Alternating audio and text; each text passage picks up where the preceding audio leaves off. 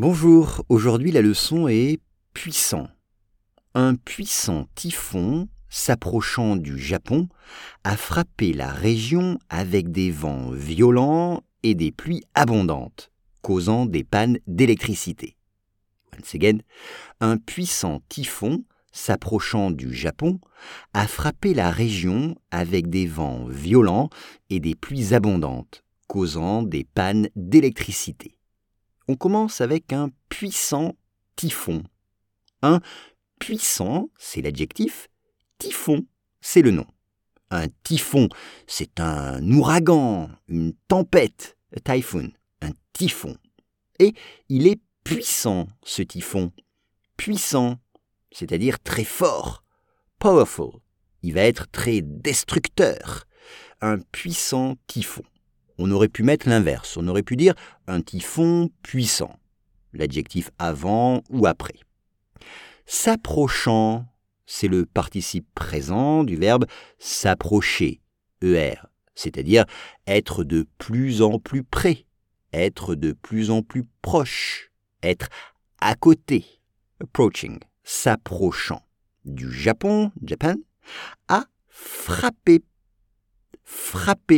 c'est-à-dire toucher. Un puissant typhon a frappé, a touché, pounded en anglais, a frappé la région, la région, avec des vents. Un vent, V-E-N-T. C'est wind en anglais. Exemple, aujourd'hui, le vent est à 100 km par heure. La vitesse du vent est de 100 km par heure. Ou bien, le vent envoie la pluie dans mes yeux. Le vent envoie la pluie dans mes yeux. Là, il s'agit de vent violent. Violent, puissant, strong.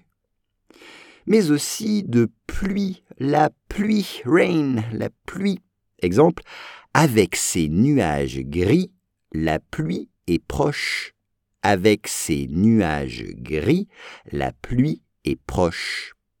Abondante. Là encore, c'est puissante, c'est très importante, abondante, heavy. Donc, et les ou la pluie abondante, c'est heavy rain.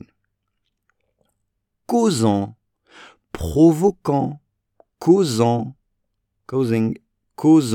des pannes d'électricité. Une panne d'électricité, c'est quand il n'y a plus d'électricité, dans une maison par exemple. C'est une panne d'électricité. Exemple, il y a une panne d'électricité. Allumons des bougies. Il y a une panne d'électricité. Allumons des bougies.